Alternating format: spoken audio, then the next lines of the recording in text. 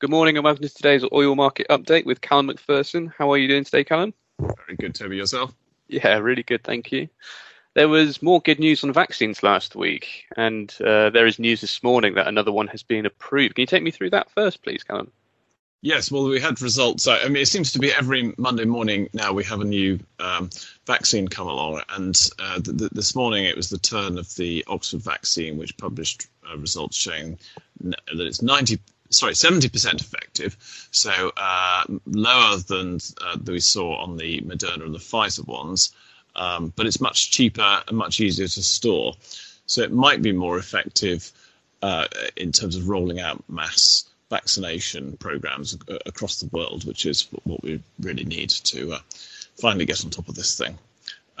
Also, it does seem to be a possibility that if the doses are perfected, that actually the effectiveness could increase to as much as 90%, sort of more in line with the other vaccines. So we shall have to wait and see what we hear about that. And now it seems that Brent has rallied up to $46 per barrel on the back of this. Yes, we're not far away from $46 per barrel at the moment. Brent has had a stronger tone really ever since we started to have these news about positive vaccine results.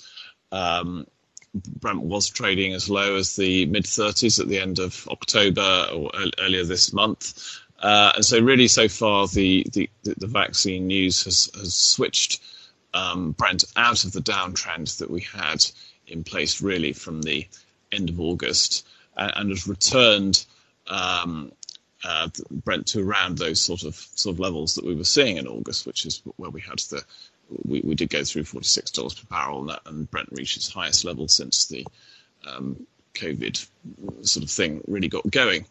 We have also had some news this morning, incidentally, that Yemeni Houthi rebels have attacked or launched a missile attack on an Aramco facility. That's not confirmed, but that could be another thing that's helping to drive the price a little bit higher today.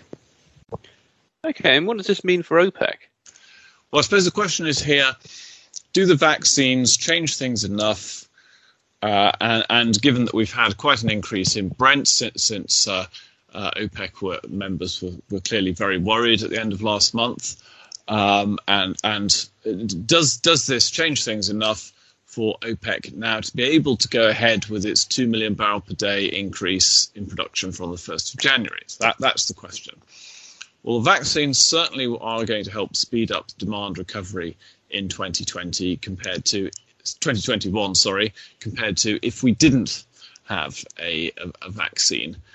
But it's going to take time to roll them out and start producing them. They haven't even finished the approval process yet.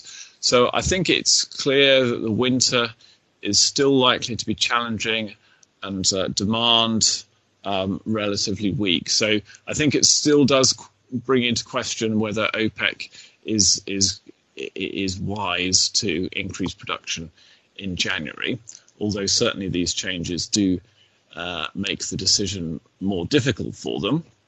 And we know, of course, there have been challenges connected with the United Arab Emirates, who last week had to defend their or reaffirm their commitment to OPEC after speculation that they were preparing to leave the group.